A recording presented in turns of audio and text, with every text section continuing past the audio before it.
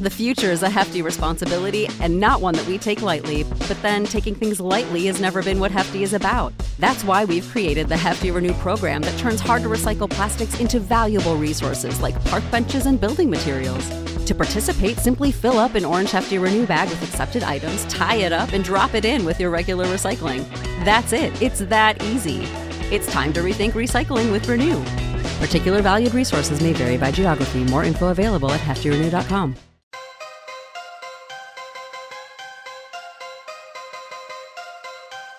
The Fed can just print more money out of thin air, but the government's always going to be in debt to the Fed. Always.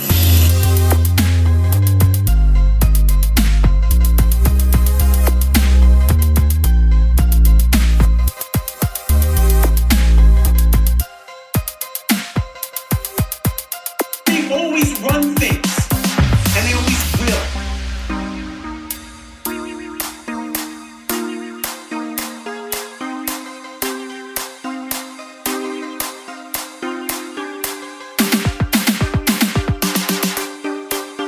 You know, they all have this devotion to truth. Everybody has questions that aren't being answered. Well, folks, welcome back to another episode of Dangerous World Podcast. Feeling a little better over here. It's been 9 days, 10th by the time this comes out. And when I was recording this episode with Miss Leonarda Joni, really, really funny comic, great, proud Albanian woman, I was very sick and I was trying to play it off. I had brain fog like a mofo. And we rolled through it, though. She's a really easy chat. I encourage you to look up her work. She's got a YouTube channel and Instagram. That is the handle is Leonarda is funny. Leonarda is funny. Really cool girl, man. Based out of Austin with the rest of the New World Order. I think she relocated from New York. She escaped and is hanging out down there with all those very staunch conservatives in Austin, right? But no, in all honesty, she's a great woman. Very, very fun chat, like I said, and educated me a little bit. And I hope that she learned a thing or two. We're like-minded in the conspiracy realm. Think obviously, being two different people, we view the world differently, which you should always. But yeah, man, the fun conversation. We talked about feminism a little bit. I jokingly say that she's a feminist, and she is kind of like one of those OG feminists. So I think they call them TERFs these days. We talk about that a little bit. We talk about communism, socialism, wokeism. This is the ism episode, okay? The age of isms. And I want to meet more people like this. You know what I mean? I want to meet more people that, I don't know if you'd say challenge me to talk in about different things. But you know, it's funny. I reached out to her because I heard her episode. She's got a podcast, called The Crazy Albanian, which is very funny. She doesn't put like crazy production into it.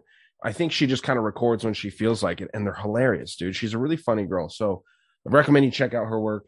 But I heard her talking on there about the Tinder swindler being fake, and to try to stand out, because you never know how many people reach out to these folks. I said, hey, let's talk about the Tinder swindler and other like dating conspiracies. Didn't even get into that at all. We didn't really get to showcase her funny in this episode either, but hopefully she'll be on the Monday Night Master Debaters at some point with Matt T from The Great Deception and myself. And yeah, dude, just I can't say enough good things about her. I want to talk more. I felt like I barely kind of got to know her a tiny bit, and it would be great to get to know her more. So yeah, we'll see. We'll see if I pissed her off or just was totally boring for her. So I guess you'll know in a couple of weeks or months. Just depends. So guys, enjoy this episode with Leonarda Joni. Leonarda is funny on YouTube. Check that out. Good videos. She's done other podcast appearances, obviously, which she'll show on there. And obviously, housekeeping up front. I'm going to keep it very quick. Going to see how quick I can blow through it. Patreon.com/Dangerous World Podcast. I'm going to do a bonus portion for this. I just don't know exactly what it is yet. I'm looking into all kinds of really interesting information. I actually picked up a great book. I forget the name of it, but I found it at my used bookstore, and it's got lists of books and descriptions of the books of alternative information in different topics. So like sex information, drug information, conspiratorial information. It's really cool. It's like a coffee table book. $7, man. This is what's cool about used bookstores. So I'm going to have something great for this. That's going to come out tomorrow, because you got a great rant if you're in my middle tier about the Oscars. And I caught the slap live. Was it real? Was it fake? Tune in to find out. I think it was kind of staged, but you know, that's just me. So patreon.com/Dangerous World Podcast. I really appreciate your support. Been stagnant over there, although a lot of people are transferring from the $3 and $5 tiers to the $10 tier. Okay. I'm not saying you should do that. Just saying, come over, hang out for $3. It's pretty cheap, and you get a lot of good entertainment. I recommend the $5 tier personally. You get the most value there, but hey, if you want to talk to my dumbass once a month, with everyone else on there, unrecorded, just kind of like a bar chat, right? Kind of like a ghost talk at the tavern type deal, but we're not recording, so there's no pressure. And then I'll always shout out any business that you got or anything for $10. You can't beat that with a fucking dick or stick. So yeah, dangerousworldstore.com. If you want to check out any t-shirts, got some fun shirts coming. I'm working on a 2-part PSYOP episode with my buddy Shannon. And there's going to be 2 shirts that are released alongside with that are PSYOP related. Okay. So again, dangerousworldstore.com. And last but not least, before we roll into this episode with Miss Joni, this freaking tinfoil hat that I've been wearing, dude. I love this thing. Operation Tinfoil is the name. And you can go to weartinfoil.com.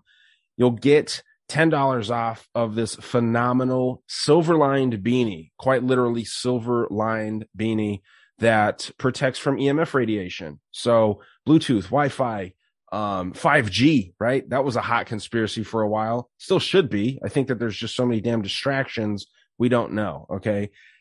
I don't know what I got to do. Okay. I'll suck your dick if you buy the hat. No, I won't. I don't know why I said that. I'm still sick. I got a little brain fog. Just buy the hat. Okay. It's a good hat.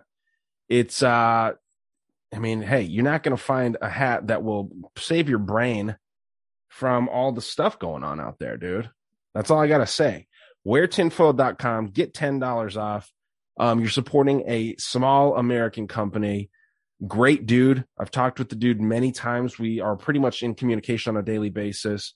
And I really like the guy, man. I like what he stands for. He's got other businesses, which he doesn't want to disclose. But quite honestly, I'm not sure why, because he's all of his companies are very moral, and it seems like everything that he is a part of is very, very positive. So if nothing else, buy it to support an American company from a great dude that cares about not only other Americans, but other human beings. Okay. Again, weartinfoil.com. You get $10 off of this great EMF protective beanie. Okay. Guys, let's roll into this episode with Miss Leonarda Joni. Leonarda is funny on Instagram and YouTube as well. Okay. Enjoy the show, guys. Well, ladies and gentlemen, here is a great Albanian. We've got a comedian, a podcaster, a feminist, right? I mean, you're all those things. Miss Leonarda Joni. Yeah, I don't know about the feminist label. It depends on which wave of feminism you're talking about. I know. Anything after first wave is bonkers. So were you actually a feminist at one point? Because I was obviously joking about that, but I mean, maybe since you did identify as a liberal, that was kind of a thing. Well, I was a feminist in the extent that I did not want my decisions and choices to be made for me by men. Yeah, that was that first wave feminist, right? Because the old school way of doing things was you belong to your father until he passes you on to your husband, and then you belong to him. So that was when we really needed feminism, because it treated women like children and infantilized them.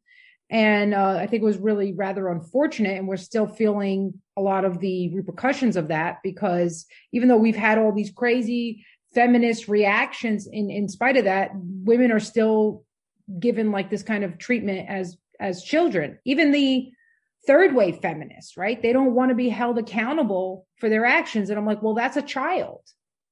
I didn't realize there were so many waves of it. Really, I thought that I thought it was just kind of gradually getting crazier and crazier. But no, it's the different waves of the feminists. Because the first wave feminists were just like, hey, we'd like to be able to work.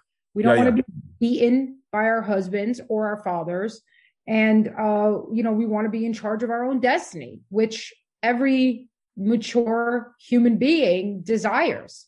And consequently, if you look at what's going on with the liberal movement, that's the opposite of what they're asking for. They're asking for the government to come in and be in charge. They think they're asking the government to come in and be in charge of you, but what they're saying when they say that is, hey, take care of me because I can't do it. Yeah, there's something really weird about that whole, like the social welfare programs and all these things are really fucking over, different communities, mostly minority communities, but there's a ton of different people on all these programs. I mean, I live in Tucson, Arizona. We have a lot of really poor. I mean, I live in an area with a ton of poor white people, dude. You know what I mean? Like it's the poor whites are here. Exactly. And it's scary. There's not many teeth among the group of them. And they're angry, you know what I mean? And of course, yeah, it is kind of laughable. And isn't that funny how that is the common underlying theme, no matter which minority community you're in, that when you're in the government programs, there is a deep rage and resentment.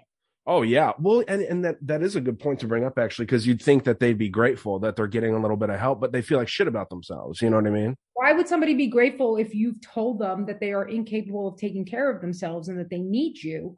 I mean, have you ever it just goes into like if you've ever been dependent on anyone, just like personally in your life? Yeah, there is a resentment there that you need them in this way, and that they like. So my best example of that is like an abusive relationship. Right. Sure. An abusive relationship, the standard, let's say, abusive relationship between a man and a woman, where the man makes all this money and then he has to take care of his wife. And in addition to that, he's telling her how she can't do anything by herself. But then he's like, but don't worry, I got you. Mm-hmm. So there's resentment because it's like, yeah, oh, yes, you bought me luxury and I have all these wonderful things. But that's not really what makes us feel good about life. Oh, no doubt. I mean, I'm just saying that if these people were genuinely in need, right? A lot of people, in my humble opinion, a lot of people that are using these welfare programs, they're just not really living to their full potential. And I think they know that. But if someone genuinely needed a little bit of help, right? Like they're down on their luck and it's a short-term thing, you'd think that they would be grateful for it, right? Because everyone has those tough little spouts of life. But when you are initially, until it then becomes like when that, if you need a little bit of help, right? But the help, has no expiration date. What are you going to do? Yeah. You're going to keep getting that help. And because there is a belief inside yourself that you can't do it, but that belief is getting reinforced by the fact. So you're getting enabled by the fact that you keep getting the help. And what that breeds is a resentment, because if that help was like, let's say, hey, you're going to get this help, but we're giving you 6 months. This is what I think really should be, aside from like senior citizens and stuff like that. Sure. If you're getting help, there should be a 6-month expiration date. That's it. Once 6 months comes, you got to go. So if that's the case, now you're like, okay, thank you. I need this help. What do I got to do to get myself on my feet? Right. And then again, we're also assuming that we're not living in a new world order in which the elites keep crushing down on us more and more and more and making it impossible for you to be able to stand on your own 2 feet. Yeah. Well, and the healthcare programs that are being rolled out there, it's wild. I actually just read a little document from Dr. Mercola. I don't know if you've heard of him, but this dude, he's dope. And you may have actually seen the document then where, he's disclosing all of the talks of there's a lady, I forget her name. I'll look it up while we're talking here, but she was the director for the CDC. And then she went over to be vice president at Merck. Right. So, how that's a conflict of interest and a half, going from a government regulatory body over to one of the largest vaccine makers in the United States. It has some questionable roots over in Germany, right, with the Nazi party and things like that. But But I mean, you see this, and they're just trying to push a one world healthcare order. And I mean, that's going to kind of envelop all kinds of other things too, but right. It's wild. They're doing that. They do that so regularly, like the CDC to the pharmaceutical companies to the FDA back to the pharmaceutical companies. It's just one revolving door. And this has been going on really since at least the 40s. I mean, you had the Ansel Keys study that came out and completely vilified fat and said fat was like responsible for all the health problems when it was so clearly refined sugar. And he completely covered that up, right? And that had to do with big sugar coming in and funding a lot of those studies. And then they obscured the data. They presented it in a way that would really make it look like fat was responsible. But then when you really accounted for the sugar, you saw it's clear that it's the sugar that's causing all these problems. So it's been going on for such a long time. The CDC is completely corrupt. There are really? Don't tell me that. Totally buried stories of how many of their own employees they killed, like were murdered, died under suspicious circumstances, who were going to blow the whistle on the corruption that was happening internally. So you don't hear about any of this stuff. So people are like, it's the CDC. I'm like, yeah, if the CDC is telling me to do something, I'm going to do the opposite. Yeah. And you know what? It's funny that you say that, because I have some friends in this community here. I've met a ton of great people, like just around the country, really around the world, that feel that no matter what the government tells them, they want to do the opposite. And I try and find myself somewhere in the middle, because I never want to be too far to one way or the other. Like you mentioned the fat and sugar thing. Working out is now a right-wing conspiracy, right? It's wild. They're going to make everything that they don't want you to do a right-wing conspiracy. You have to understand, this is what they do every time. They invent a villain, and then under that villain, they put everything that they don't want you to do. So back in the 2000s, the villain they invented was the Muslim terrorists. And if you dare to speak up about the Patriot Act being a violation of your rights, you were siding with the terrorists. Like, oh, don't you want to keep this country safe? You know, and they used such a horrific event as 9/11, which they staged and created, to say, that's why we want to protect against that. And you're like, it's like the wolf coming in after he just ate one of your sheeps, and he's like, your sheep are in danger. Yeah. Put me in charge. Pay me. Yeah, exactly. And you're like, no. And so we keep falling into that, you know, that it's called the Hegelian dialectic? Dialectic. Yeah. Problem, reaction, solution is exactly. What you're talking about they create the problem for the solution they want already.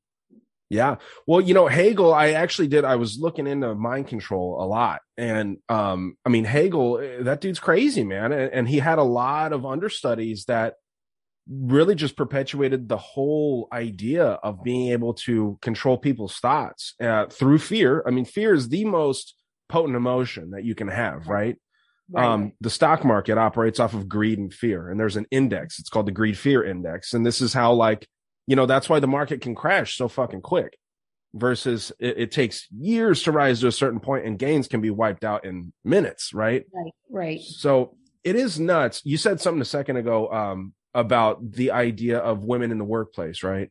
Yes. Now, I have this theory that the reason that the first wave of feminism was pushed, and I agree with you. I think, you know, there's no reason that women should be treated lesser than men, but it is interesting, the idea that the government wanted they're only taxing 50% of the population when men were working, right? Right. Now, when women were stuck at home, yeah, it sucks. It's not good if they want to go out and work, but they're just not allowed to. Pushing the idea for women to go out and work, it seems like it could be a great way to tax the entire population, right? Or no? Sure. But there's a couple of things with that. First of all, people forget women were working. Which women are you talking about? There was a small group of women that weren't working. It was the upper middle class and the upper classes. Those were the ones who weren't working.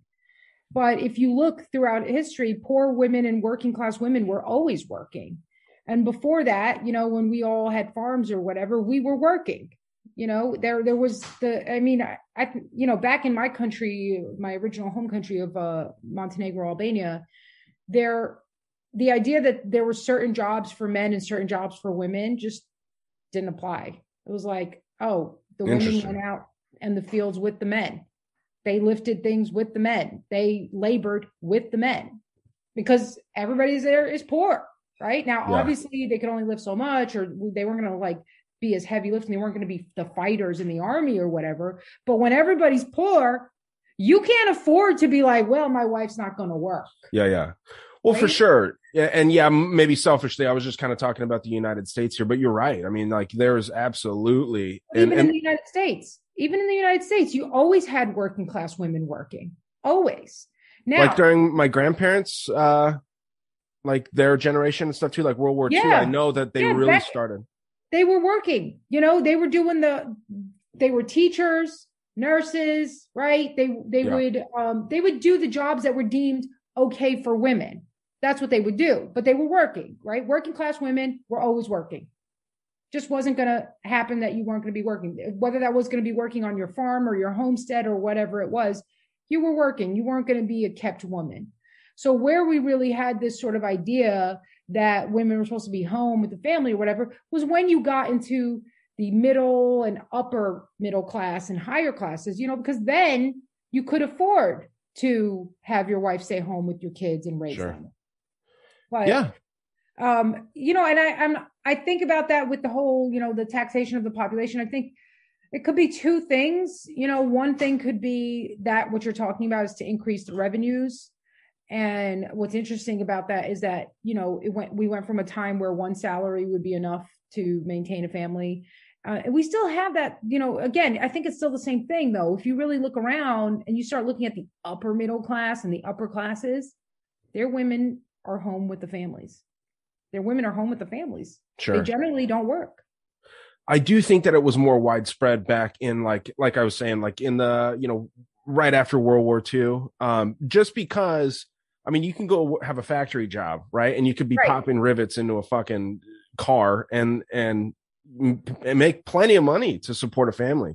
Right. And now that's women weren't doing that. They weren't doing that until the First World War and the Second World War. Sure. The men were all fighting. And then they were like, well, I guess we need you, you know? Yeah. Yeah. I mean, it's wild. It is kind of crazy to think about, but it's just kind of, and it's cool to hear from someone. So you're actually born in Albania and you. Yeah, I was born in Montenegro. I'm Albanian, ethnically Albanian, but the borders over there constantly shift. So even though I was born in a territory that would have in the old borders fallen on the country of Albania, it now falls under Montenegro. So, interesting.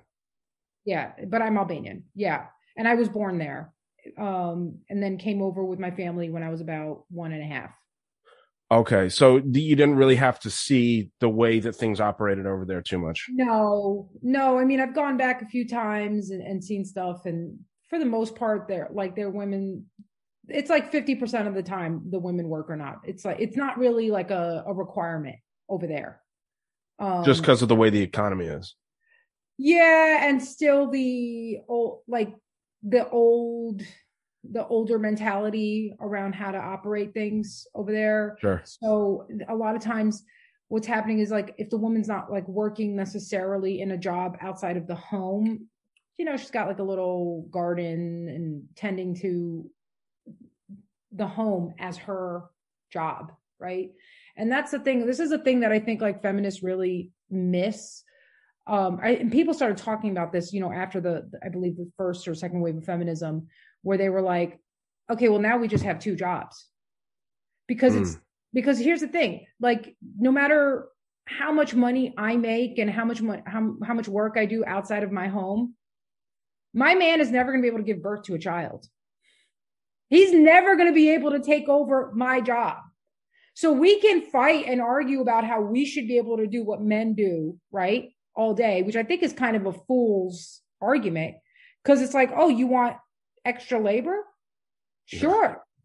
Because your man is never going to be able to carry and birth a child and then nurse it, which is all the important stuff, right? And that's like the first year of life. And then after that, right, generally speaking, we have the instincts that we want to take care of the child. The men have the instincts that they want to go out and get things and get resources to make sure that she can do that, right? So that's a very natural disposition that we have.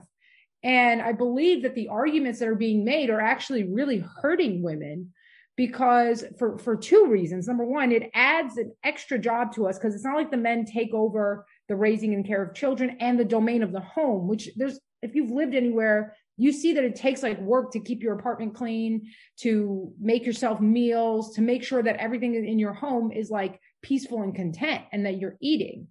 So we still I'm as, forward thinking as any woman that was raised in the 21st century is.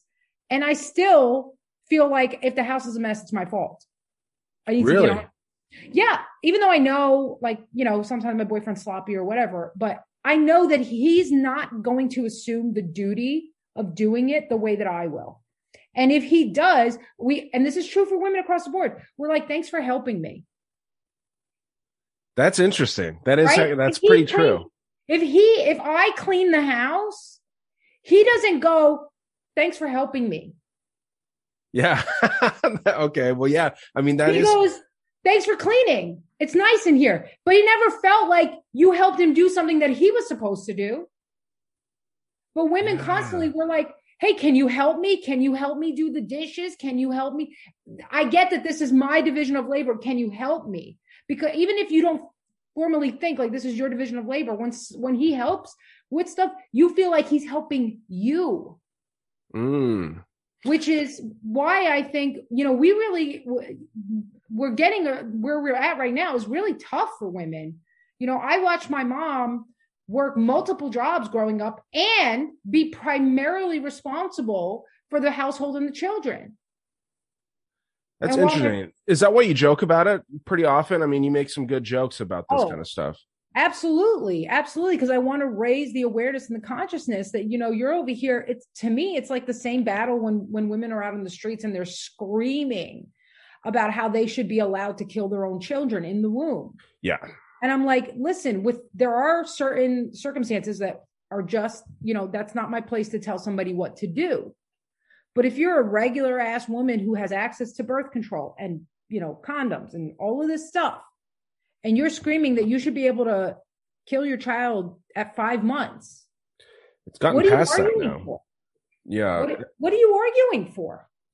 Really? Have you seen in Massachusetts, and now they're working on it in Colorado, they're able to kill their baby 28 days after it's born? Have you seen that?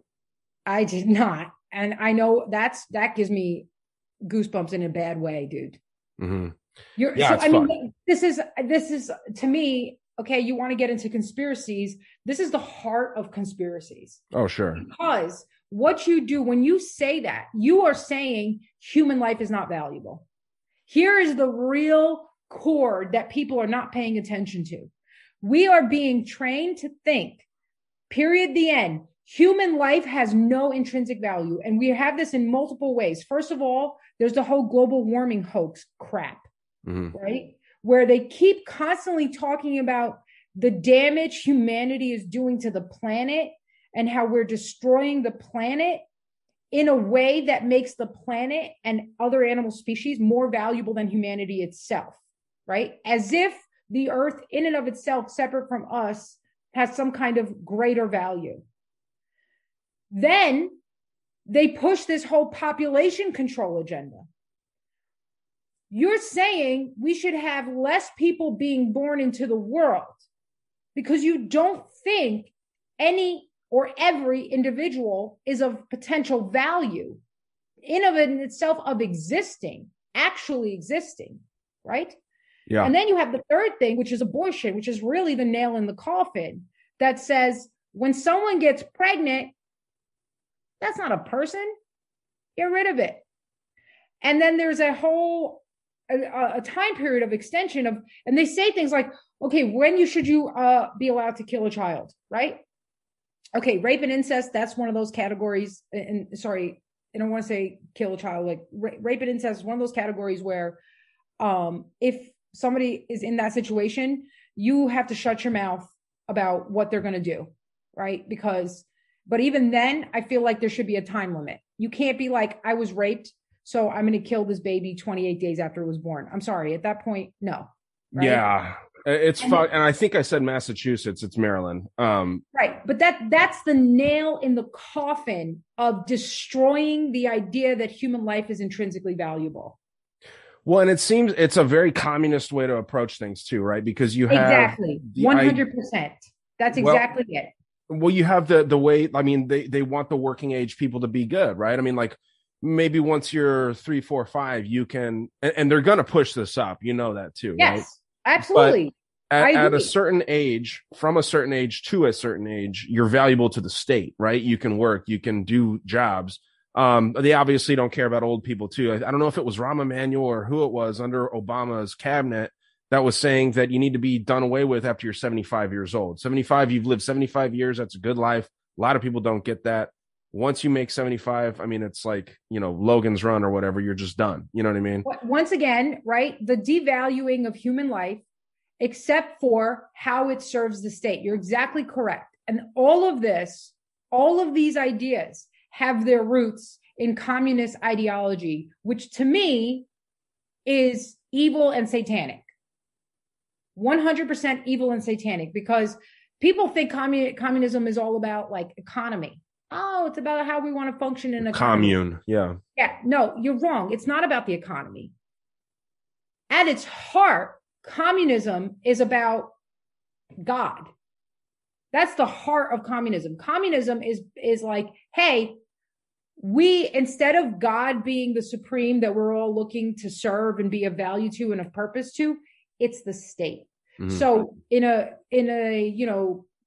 Western capitalist society, the way it's supposed to be, and we've really fallen away from this, is God is at the center. And then everything else is below that. And communism comes in and goes, we don't need that. That's fake. Yeah. Everything's got to be about how you're serving the state. And that is incredibly dangerous, because the state doesn't have a higher moral value or higher moral principles that it has to answer to other than being in power. And so everything gets justified under stay in power. Well, that's what Saul Alinsky was talking about too. And, you can't really distinguish an atheist from a Luciferian in his own words. I do personally. I think that, I don't know exactly where you stand on the whole religion thing. I'm agnostic personally, but I do believe that there is something on the other side of this. I don't get upset at anyone for whatever they believe in, unless it is Luciferian. I think that's just weird. And it's just some way that people try to, stir shit up, in my opinion. That's my thought. But Saul Alinsky straight up says there's no difference between an atheist and Luciferian. The purpose for getting people into atheism is because now you've broken the relationship with God or the creator, right? Or the universe, right. Whatever the fuck you want to think it is. You've taken that relationship away, that connection. And so now you can fill that void with the state, with, Satan, with whatever else. And, communism is kind of the introduction to Satanism or Luciferianism. So that's a good point. It is that. It's that. I mean, you can know. So, there's that old biblical saying, a tree by its fruits. Sure. The only fruit that communism has ever produced is misery and suffering for human beings. And it's disguised in a wrapping of compassion for all of humanity, because we don't want to have inequality and suffering and all of this stuff, right? So that to me is very satanic, right? Because whether it's a mythical Satan or an actual Satan, the mythology around Satan is his presentation of a evil under the guise of a good. So even when he in the Bible gets Adam and Eve to eat the apple, it's under the guise of, I want you to know, I want you to have knowledge, right? And then it ends up causing all kinds of human misery. And, people that are really not well versed, and this is a product of having been raised in this time period, that communism and atheist projections have basically seeped into every avenue of society. So often people will be like, well, why was God of the Bible trying to keep knowledge from us? We should have that knowledge. And you're like, well, if you read few lines down the road, it actually says God was going to give the fruit to Adam and Eve. He was going to have them eat from the tree of knowledge and then from the tree of life. I think it was the other way around that they were supposed to eat or something like that. But in order to do that, they just had to go up this mountain that God asked them to do. He's just said, go up the mountain. Put in the work. It wasn't like a hard mountain that they had to climb. It wasn't like laborious. It was just the act of, hey, in order for you to have these fruits, you have to do A before you do B. And it's not just as simple as taking a bite of something, is what you're saying. It's like you got to put in the work to do. It wasn't, but no, that's not what it's about. It's about obedience to God. Sure. Okay. Which is really what we have a hard time with, myself included, is I'm like, I don't want to be obedient to anything. I want to be free. Leave me alone. Right? Yeah. Don't tell me what to do. Right. So, but then we have to look at the sort of deeper mythological meaning of what does it mean to be obedient to God? And why would that be so important? Well, God is the highest good. That's the best we can understand him. He's the utmost good. There is nothing higher or more good to him. So when you say obedience to God, you're saying obedience to the highest good. If you're going to be an eternal being who's going to live eternally in heaven in and around God, you need to have an obedience to the highest good in order to be able to, one, be in the presence of the highest good and not have it, destroy you. And two, be able to live in harmony for eternity with all of God's creatures. If you can't do that, you're going to create disharmony in heaven, which is not acceptable, right? So that's why it's a very Luciferian idea of like, I want to do things my way and because we are saying, I don't want to be obedient to the highest good. I want to be obedient to myself and worship myself. But yourself, for the most part, is a piece of shit. Yeah, well, and that's kind of what Aleister Crowley and all this shit kind of comes back to, right? Or stems from, is that, we're all going to be gods. We're all going to worship each other. Social media is a big, big tool in that. And to your point I guess I'm just kind of throwing this out there. There's really no perfect system, right? I mean, communism is horrible. I think that would be the worst. Socialism's not far off from communism. It's kind of like an introduction to communism. It's essentially the same. It's a little different. Capitalism isn't the greatest either. I mean, I'm a capitalist at heart. I mean, I believe that people should be able to work their asses off and try to gain some sort of higher standing in not necessarily society, but just for themselves. I heard this great quote though, and I'm glad that I got to use it here because it's interesting. It's some fucking dumb show. I forget what it is, but it's do you know the difference between capitalism and socialism? In capitalism, man exploits man. And in socialism, it's the other way around. You know what I mean? Because that's exactly what it is. Same thing. Yeah. Yeah, it's same fucking thing. Well, I would argue that we are in a communist capitalist system. I'd say it's corporatocracy, personally. Same thing. The corporations are the ones who are pushing for communism because they're going to be at the top. That's what people don't understand. Like the corporations are always the ones pushing. The elites, the rich people are always pushing for communism. Because they're still going to be at the top. They're not worried. They don't care. They want you to have even less say and less power, and they're going to take more. So if you look at our tax system, when the income tax was introduced, first of all, it's unconstitutional in the Constitution that you cannot tax a man's income and earnings. And when they introduced it at the same time as the Federal Reserve Bank. In was it 1919 or 1914? I forgot exactly. 1914. And that was how they funded the Federal Reserve, was through the taxes. And the first tax was 1% of your income, and it was only for a certain group. And it always starts that way. They knew if they came out and said 30% of your income to fund, it would have been riots. 1%, you almost don't notice it. And now we're at a place where the government can take 50, 60% of somebody's earnings because they're above a certain bracket. And then once they do that, like that, so you think about somebody who's making $500,000 a year, right? And you're like, yeah, what do you need $500,000 for? And you're like, okay, fine. But the government is now in there where they're taxed at a 40% tax bracket. So they've now gone from being a $500,000 earner to like maybe 280 or 300. That's great. You have a family of 5. Where are you living? I'll tell you what, if you're living in New York City, $280,000 net effective rate, you're basically average. Mm-hmm. And that's what's sad. You know, it's interesting to think about the way, because you came from New York to, Yes. I don't know if you want to give away your location to these crazy I'm in people. Texas now. You're in Texas. Okay. Yeah. So, I mean, laws are night and day different there. Regulations are night and day different there. But you get, I'm scared, honestly, that Texas is going to end up just like New York and California very soon because of the influence. And I like Joe Rogan. I think he's a decent guy, probably deep down. Yeah. But I don't know. I mean, I've never met the dude. I'm not going to vouch for his character. I know he's good friends with Elon Musk, who is not a fucking good dude. That dude is a horrible, horrible person. He's talking to all kinds of, he's saying like AI is the most dangerous thing in the world, and he's fucking building it right now. You know what I mean? The Hegelian dialectic, you know? Yeah, of course. I'm just saying, like, chessboard. You know, putting these kinds of people there and then telling everyone move over to Austin, move to Texas, right? A lot of people that are coming, the people that are coming are like myself, who have seen the horrendousness and are like, no more. So we're actually kind of like when immigrants come here, they end up being even more staunch defenders of freedom than even the OG Americans, because they've come from places where there hasn't been freedom, and they're like, yeah, this is extremely important. You're talking legal immigrants, right?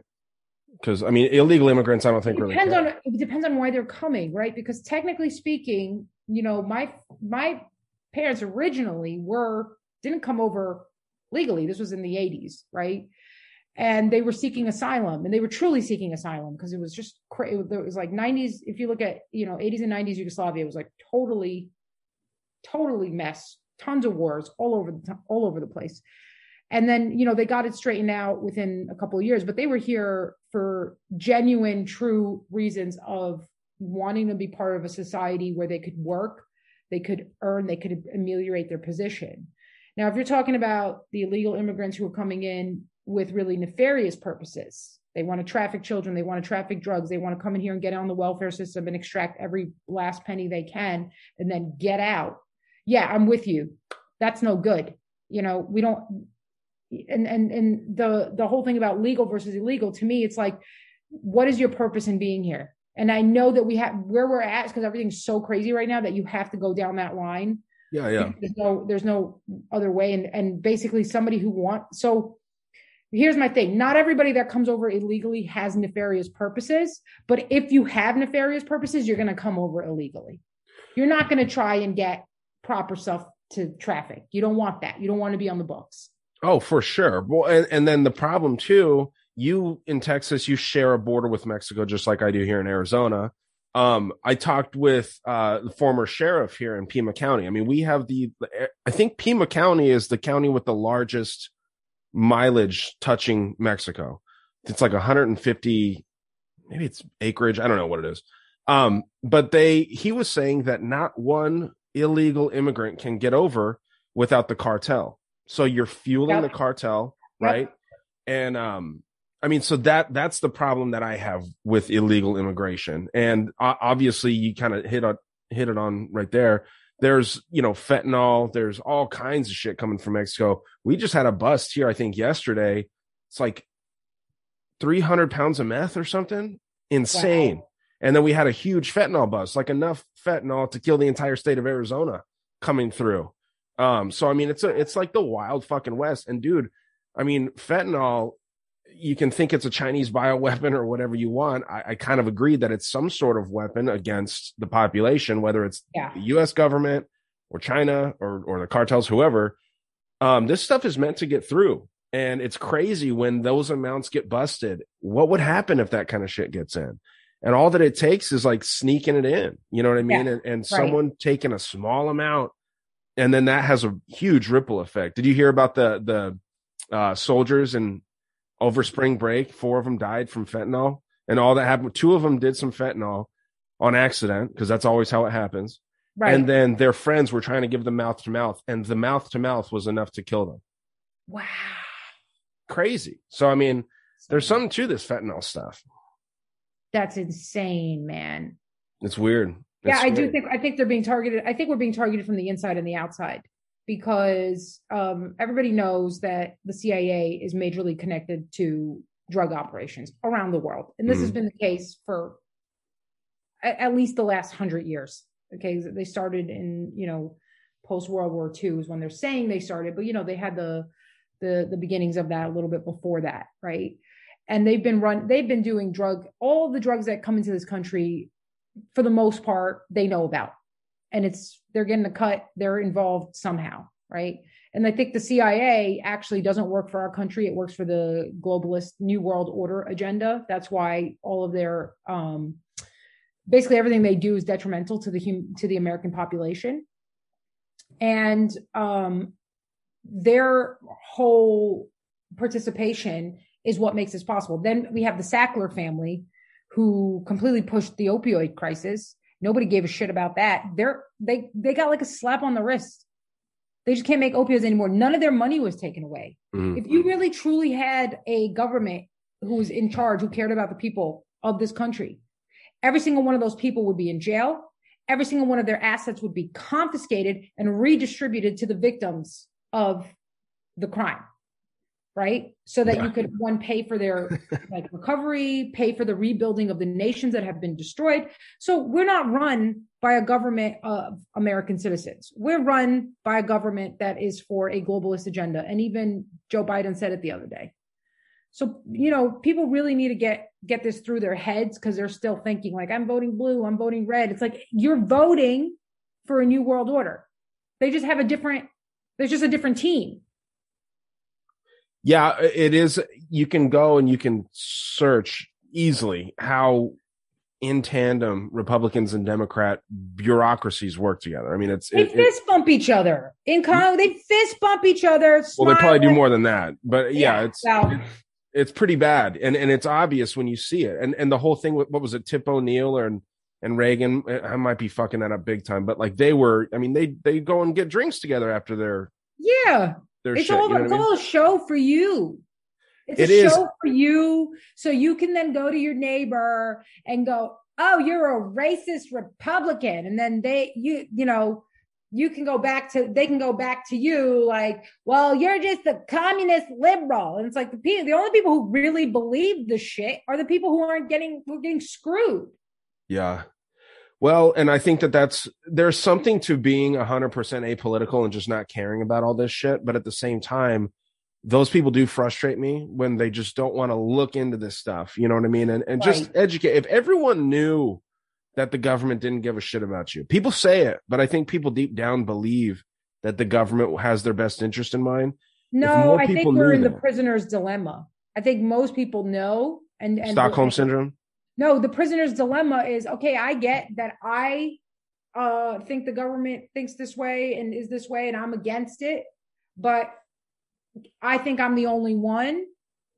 And I think that if I go to like stage a protest or an overthrow or whatever, I'm the only one who's going to show up. And so I'm the only one who's going to go to jail. That's a prisoner's dilemma, because the prisoner's dilemma is like, okay, the prisoners outnumber the guards. Like, I think 10 to 1 or something crazy. There's so many more prisoners than guards. So the question is always like, how come the prisoners just don't overthrow the guards and break out? Well, because they think that they're the only one who's going to attack a guard.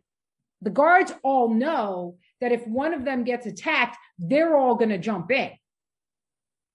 The prisoners don't know that everybody else is going to jump in and go with them on killing these guards.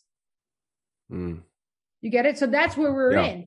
The government, notice how they all have each other's back. Somebody attacks one of them, it's like, remember January 6th? Yeah. Oh my God. We had freaking Republicans being like, this was the worst day in humanity. It was an insurrection. Because they all have each other's back. Because they know that if they don't, no matter what team they're on, and they leave it open for one of them to be attacked by us, all of them are susceptible. So they're super clear. Hey, if one of us gets attacked, I don't care what team you're on, we're all on the same team. We come down with the hammer. Yeah. We think nobody else is going to have my back, because they won't, right? And that's why you can always have this small group of elite controlling the masses because the masses are divided. Yeah, and that's by design, obviously, which you're saying. Yes. Even the politicians that don't think that the whole January 6th was a big insurrection equivalent to 9/11, Pearl Harbor, all this shit. Those people are really fucked up too. Marjorie Taylor Greene, if you go, I think opensecrets.com or .gov or .org, whatever, it shows all of the people that invest in these people's campaigns. And you can just go, I mean, you have the US government giving Marjorie Taylor Greene money. You have, yeah, you've got Google, you've got like Apple, you've got, all the companies that give, AOC and the Squad and, Liz Cheney and all these people money. They're still giving like Boebert and I mean, pick your favorite politician if you have one, and they're probably getting money from the U.S. government to run, and it's fucked. It's crazy, and it just really does kind of solidify the idea that there's not one person on our side. Rand Paul, same shit. I mean, the whole idea that he wasn't allowed to speak in the debates, that's just theater, like you're saying. It's just for your entertainment. So you think that Ron Paul is also being funded because he seems to be really on the outs? Yeah, I think he is. Yeah, for sure. I don't think that because I was a big Trump guy, right? Yeah. I don't know where you sat on that in the beginning. Where were you, if you don't mind me asking? Originally, 2016, I was still under the hypnosis, and I thought I didn't even know why I thought he was the devil and the worst thing, and it's going to be so dangerous, and I was so terrified because I was telling, oh God, I hope he doesn't win. Like, I didn't know what was going to happen if he won. I just knew that it was supposed to be really horrible. Yeah, well, yeah. Mm-hmm. And then I started watching his speeches and reading like the Epoch Times. This was like 2017. And I remember what really did it for me was because I was already starting to be like, well, the things he's saying don't seem that bad. And then I'd go read the like New York Times coverage the next day and I'd be like, oh yeah, I guess it was horrible. I mean, this is how an NPC works, right? So I was in there. Had my own thought, thinking it's fine. I was like, well, I had the thought, what he said was fine. And then I had the second thought was like, well, it can't be. What am I missing? Go read the New York Times to know what I should be thinking. This is what was happening inside my own head. Yeah. So I know what's going on with the NPCs. That's why they get so mad when you make a valid point, because they've already thought about it. But then they quote back to you their talking points from the New York Times or CNN or MSNBC. And these organizations, CNN, MSNBC, New York Times, they know what they're doing. They know that when Trump gives a speech, they better get on and give their controlled people their fight back points. They know that. They know that, like, oh, our people are going to come up against this really valid thing. Great. Let's get on. We're going to do a special and we're going to tell them exactly what to say. So if you ever talk to somebody who's still plugged in the system, one, try to have compassion, because at any point in time, it could have been any one of us, and it could be any one of us again if they get us, right? And recognize it's another human being who you're trying to wake up. And then the second thing is watch what they talk about. They're all saying the same things, and you can kind of get what they're going to say to you before you even have a conversation by just go checking out the talking points on that topic from one of those major organizations, and they will repeat it verbatim. Oh, yeah. So what finally put the nail in the coffin for me was I watched his State of the Union address. Trump's. And I watched Nancy Pelosi rip up the speech afterward. And something in my gut just said, this is wrong. This is 100% wrong. That's the leader of our country. And what you're advertising is like, you just spit in his face. And that was it.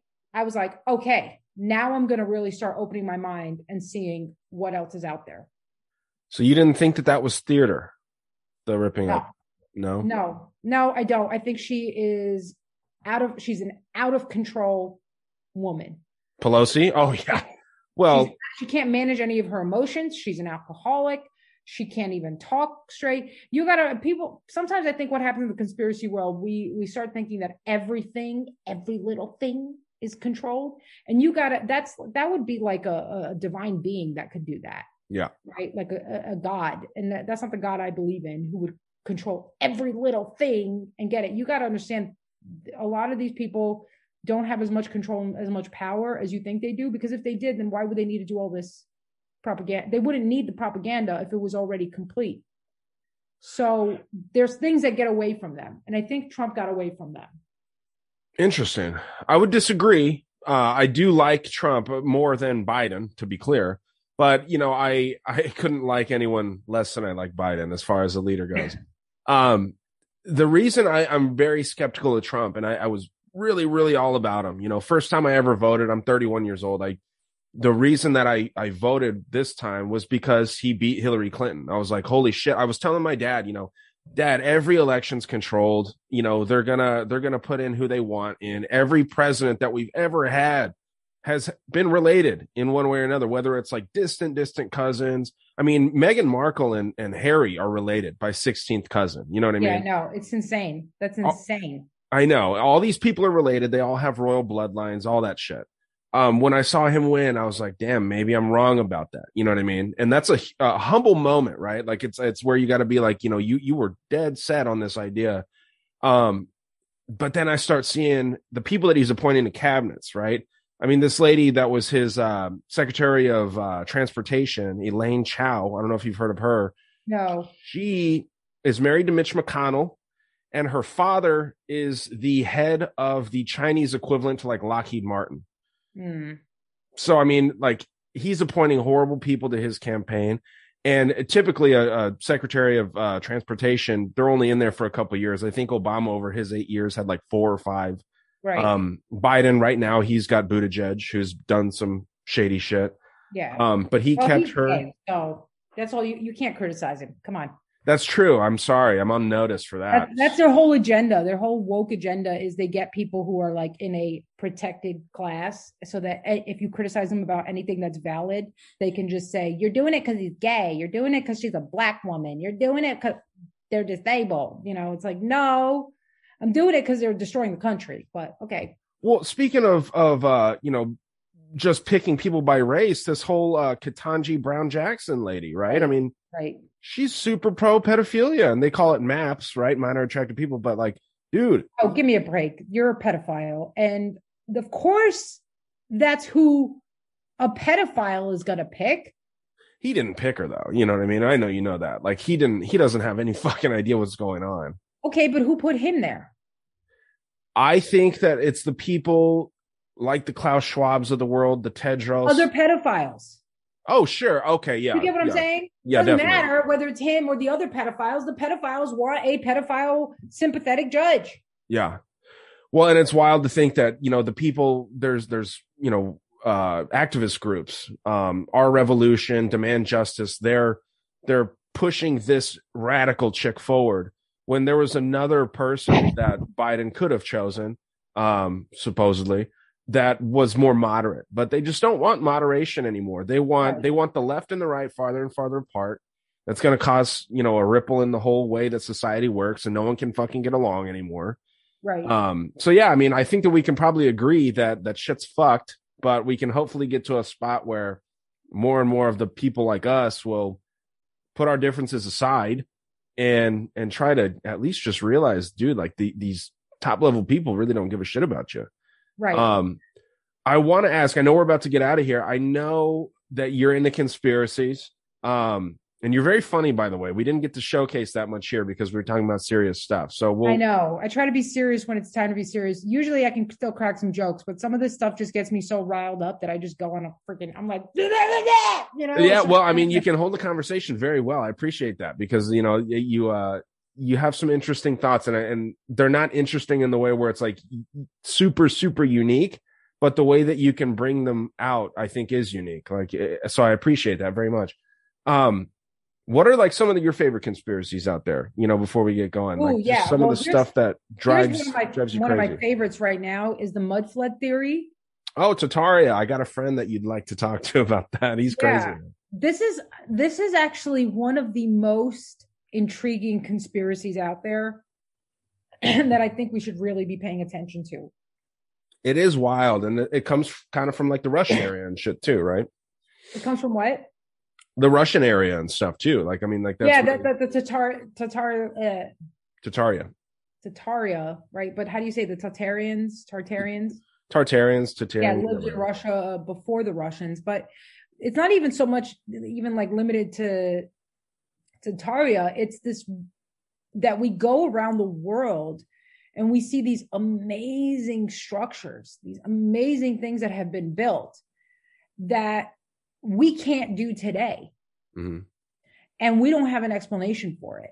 I mean, they say ludicrous things. Like, I was just reading this thing this morning about one of these structures. I'm not really sure where it's located, but there was this 900-ton stone, long 900-ton, one solid stone that they're trying to, they say the Romans built.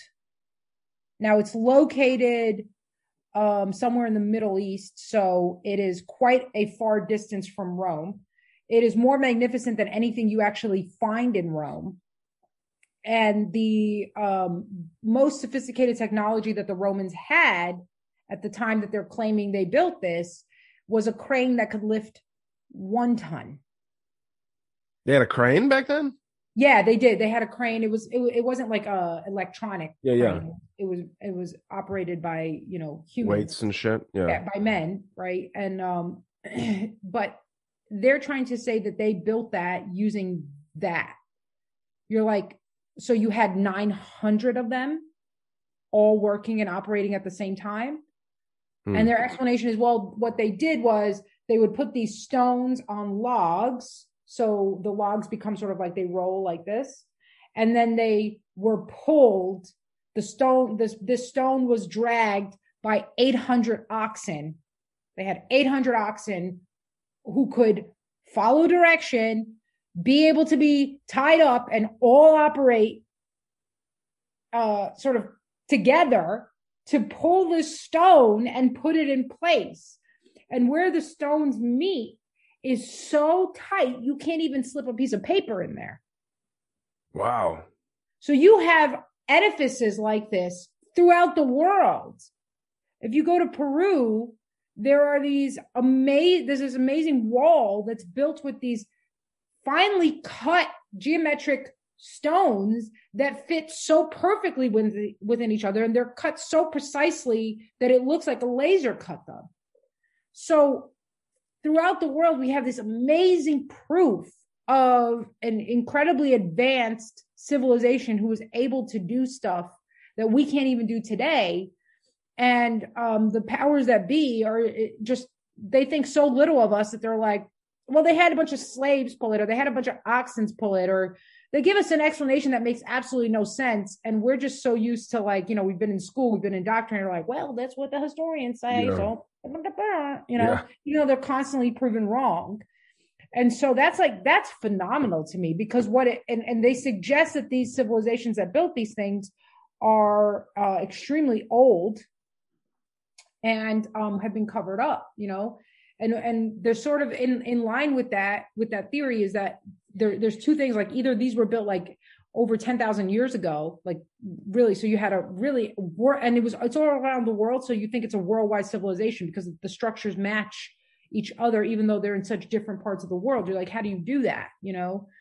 And then the other thing is that it seems as if whoever is in charge has tried to cover this up, because there were these world fairs that were happening around the turn of the 20th century, right? So the late 1800s, early 1900s, where they're claiming, that there's photographs of these amazing structures that look like Roman architecture in San Francisco, when the people that lived in San Francisco maybe had gotten there 50 years ago, according to history. And yet then they erected these amazing structures that already look old.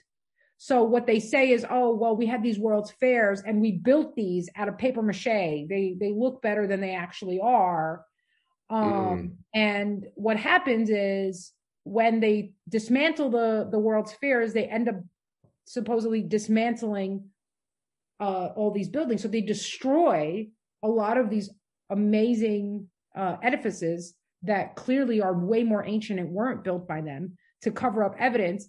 And then there's always some that they can't destroy for some reason, right? And they either get left behind or they end up getting destroyed later in a fire. So there's all these fires that happen. There's the Chicago fire, fires all across. I mean, there was a San Francisco fire that ended up destroying these edifices. So you're like, something's going on. Well, there was a Chicago World Fair too, right? I mean, like it seems like wherever these World's Fairs go on, there's fire. There was a fire. Yeah. And then they try to claim that the Chicago World Fire, which destroyed so much property and life, was started because a cow knocked over a lamp in a barn. It's always cows. Their farts are fucking us up. You see what I'm saying? It's just insanity. This is insane. It is crazy. And what has made me so skeptical of our version of history is looking at how they change right in front of us right now, what they tell us. So in 100 years, the history books is going to say, depending on who wins, right? If these people win, they're going to say that January 6th was the bloodiest battle that was ever waged on the U.S. soil. And it was conducted by an elite group of U.S. Nazis whose agenda was to kill, Black and Jewish people or whatever they want to throw in there. Yeah. Yeah. And then they'll start saying like anyone that doesn't blindly support Ukraine back during this time was just like a Nazi, even though there's Nazis fighting on the Azov battalion and all that stuff. Yeah. I mean, when you see them literally lie to you, like when you're awake and you know the truth and you know what's happening and you see them literally present a narrative to you right in front of your eyes that's different. It's two things that you recognize. Number one, it's not for you. They don't give a shit about you. Of course. It's about the future. It's about what's going to be recorded on the future because these newspapers are going to be recorded. These stories are going to be recorded.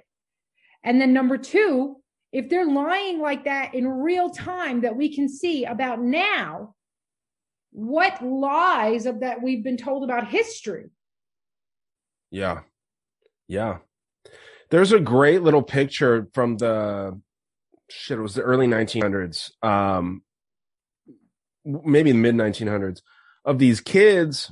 There are a bunch of different white kids in a classroom with Uncle Sam as the teacher. And each one of these kids represents a state. They're holding up a book, reading out of a book. And it says like Alaska, Arizona, Alabama, like it's in order. And white kids reading the books in the front row. There's the U.S. Not like, what are they called? Like the little regions, not the Philippines and all that stuff. The outlying the territories. Yeah, territories. Hawaii's in there. Places where people from brown skin tend to come from, right? And there's four kids in the front row with brown skin, and they're terrified. And Uncle Sam's yelling at them. Then there's an Asian that's not even allowed in the building in this thing. And then there's a black dude washing windows. Mm-hmm. And it just shows it's a wild thing. I'll see if I can send it to you over Instagram or something. And it just really kind of the propaganda that's been pushed for so long is very one-sided, clearly. And it's wild just to think about how we have gotten to this point, right? As a country. So, I mean, we'll see where things end up. I hope that people will kind of, rise up and try and do something about it, man. I just don't know what, they have us. Here's what I think. And this is interesting. I think it's always been this way. We just didn't know because Fair. we didn't have any other place to get our information from. Think about even in 2002, where were you going to get information from about what was really going on with the Iraq war? Maybe a couple of protesters who were portrayed as Looney Tunes hippies who were like, no blood for oil, right? They're very easy to control that narrative, but you didn't know what was actually happening. So I think it's been this way for a much longer time. What I think has changed is a much larger segment of the population now knows it's bullshit. And that's why we feel the way we feel. We're like, everything's coming to an end, blah, blah. It's like, yeah, this is a complete threat to the system. Way more of us know what's actually happening and know that it's trash. But there have been people who felt like we have throughout history. Oh, sure. Like you go back and you look at the people that knew that 9/11 was done by the Bush family in conjunction with a couple of the intelligence agencies around the world. and they saw what was going on. They're looking around, they're watching people just really chant, like, kill them Afghanis, put them in the Guantanamo Bay. I don't care. Torture them. Right. And they're looking around going, God, if you only knew. Right. Well, you know what's fucked up? Like to kind of bring it back to it, like the larger conspiracy here of like the pedophilia being a big thing with these elites, is that the Taliban was very anti-pedophilia. That's a massive part of the culture over there, is like man boy love, like NAMBLA type stuff, right? Right. And the Taliban wasn't about that. And so you literally have the US military going over there fighting for pedophiles. It's so crazy to think. And they didn't know this. Like, I'm very pro-troop, right? I'm not pro-military, but I'm pro-troop. I'm pro the people that are there doing it, right? Right. Because they think they're doing it for noble reasons, you know? And they're noble men and women. Those people are really pretty selfless people as a whole. Now, yes. Yeah, no, they really are. They know their instinct is to protect other human life, which is a really wonderful thing. It's just, once again, it's being inverted and perverted and used for evil. And that really, again, comes back to satanic shit, where it's like, oh, it's the inversion of everything good. Oh, you have courage? Great. We're going to use that courage to fight for pedophiles. Mm-hmm. I'm going to tell you, you know? It's sad, but yeah. And I think that you're going to start seeing more and more people that are brave not want to join the military. I mean, we're already seeing that right now, and they're getting kicked out. So, you know, it is what it is. But I wanted to be respectful of your time. I know you had an hour. Yes. So, yeah, I very much appreciate you hopping on. Do you want to plug your stuff? I'll plug it at the beginning of the show too. Anything that you're up to? Yeah. So I do a lot of comedy content, and it's more red pill oriented on my Instagram and YouTube accounts, which you can follow at Leonarda is Funny. So that's Leonarda with an A at the end is Funny. And so if you subscribe to my YouTube and my Instagram, you'll see a lot of that content. And then I also, if you're in Austin, I do shows pretty regularly. I usually have anywhere from like 3 to 5 shows a week, and I'll post about that. So if you want to come to that, you can always, follow me, and I'll have the information out there, and it's usually a good time. Dope. Yeah. And she is funny. So I do appreciate that. I'd love to talk with you again. And to one thing, we do a Monday night show every Monday where it's like a group thing. And, I'd be happy to have you on that. I'm going to ask you the favorite question that every comedian ever has. And I'm obviously being sarcastic. What is the best living, dead, whatever? Who's the best comedian of all time? I got to ask you. Oh, what a horrible question. How could you do that? I know that's like the thing that's like the shittiest question to ask a comedian, but I'm always curious. I don't necessarily have a best, but I have some people that I've been like amazingly surprised by. One of them was Patrice O'Neal. I didn't watch his special until like last year, and I was just floored with how hilarious and creative he was. He was just like hilariously creative and just saying things that were true, that were so funny. Like, he has this whole bit where he's like, he's questioning women about why men can't sexually harass them. And he's hilarious, because basically he breaks it down to like, it's just in his nature, and that you're like prancing around, showing off things that are I'm not doing it justice, and I don't want to talk about his actual jokes because I want people to actually watch it. He's one of the best, because it was actually one of the most hilarious things. And then the other person I'm really getting into right now is Colin Quinn, who is a sort of underrated comedian, but when I see comedians do really creative bits that are hilarious, that's when my antennas perk up and go, I want to learn from you. Dope. Yeah, sorry, I hate to do it to you, but I had to ask. That's fine. If you ask me like next week, it'll be like 2 other ones. And that's why I like the question, because it's like you can't, like, gun to head, you can't pick one. So you can't. Yeah, you can't, because I don't think there's such a thing as the best comedian. Yeah, there's not. It's like you said, there's a level of the best comedians, like the greats, and then the underground. Yeah. Had to ask you. So thank you very much, Leonarda. Hopefully we get to talk again. This was fun. And good luck on everything that you're doing. It's awesome, I think. So thank you. I'll come in and I'll be funny next time. Yeah, we got plenty of time for that. Have a good one, all right? All right, Ryan. Bye. Hey, I hope you enjoyed that episode with Leonardo Joni. Head on over to patreon.com/Dangerous World Podcast to see what I cooked up as a little bonus portion for this episode.